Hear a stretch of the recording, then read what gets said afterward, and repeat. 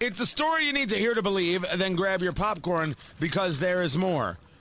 The despicable mayor of New York, Bill de Blasio, this commie,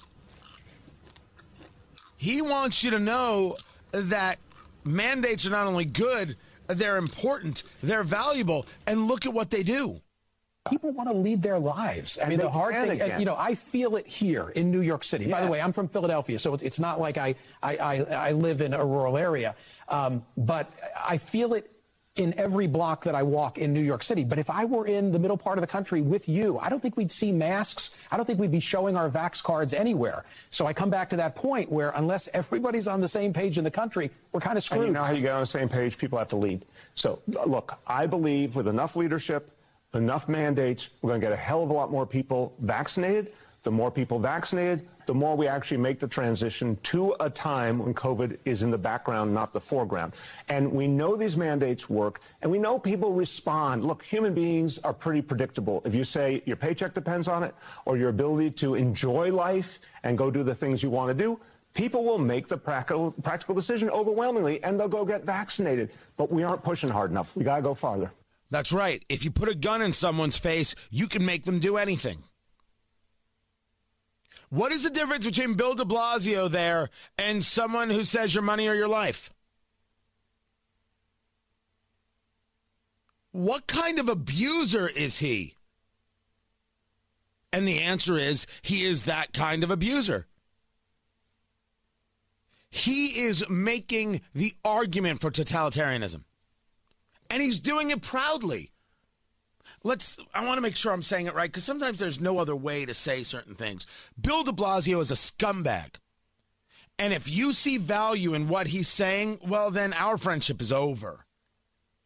He is a believer in absolute brute force. These aren't good and decent people. They're not good and decent people. It's imperative that we know this. But people are starting to recognize. They're starting to recognize and speak out about what these restrictions are. This is Daniel Hannan, a parliamentarian in the UK. But I keep coming back to one question. Why would that logic not now apply to every future variant, or indeed to every disease as yet unencountered by our doctors?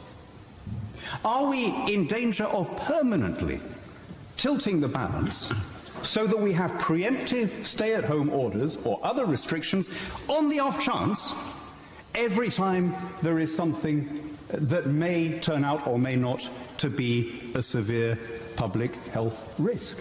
And it seems to me here that we have to make our stand. The thing that has most alarmed me over the last 18 months has been a reversal in the burden of proof. When we are proposing to take away people's elemental freedoms, the onus must be on the proponents of change to prove their case. It is not for defenders of the status quo ante, it's not for defenders of our traditional freedoms to show why restrictions are not necessary. And I'm not sure that that has happened in this case.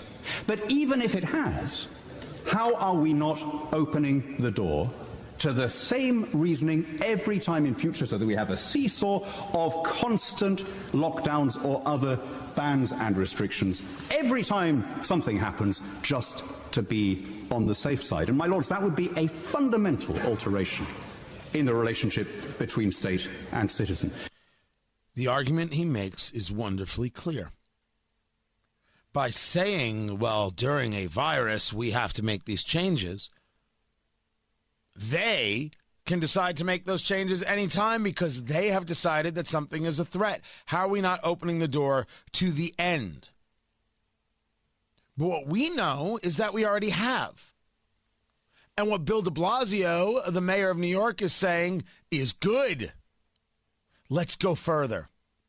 So you have to decide what kind of America you want, what kind of American you want to be. Because I'm telling you, lockdowns are coming. December 26th.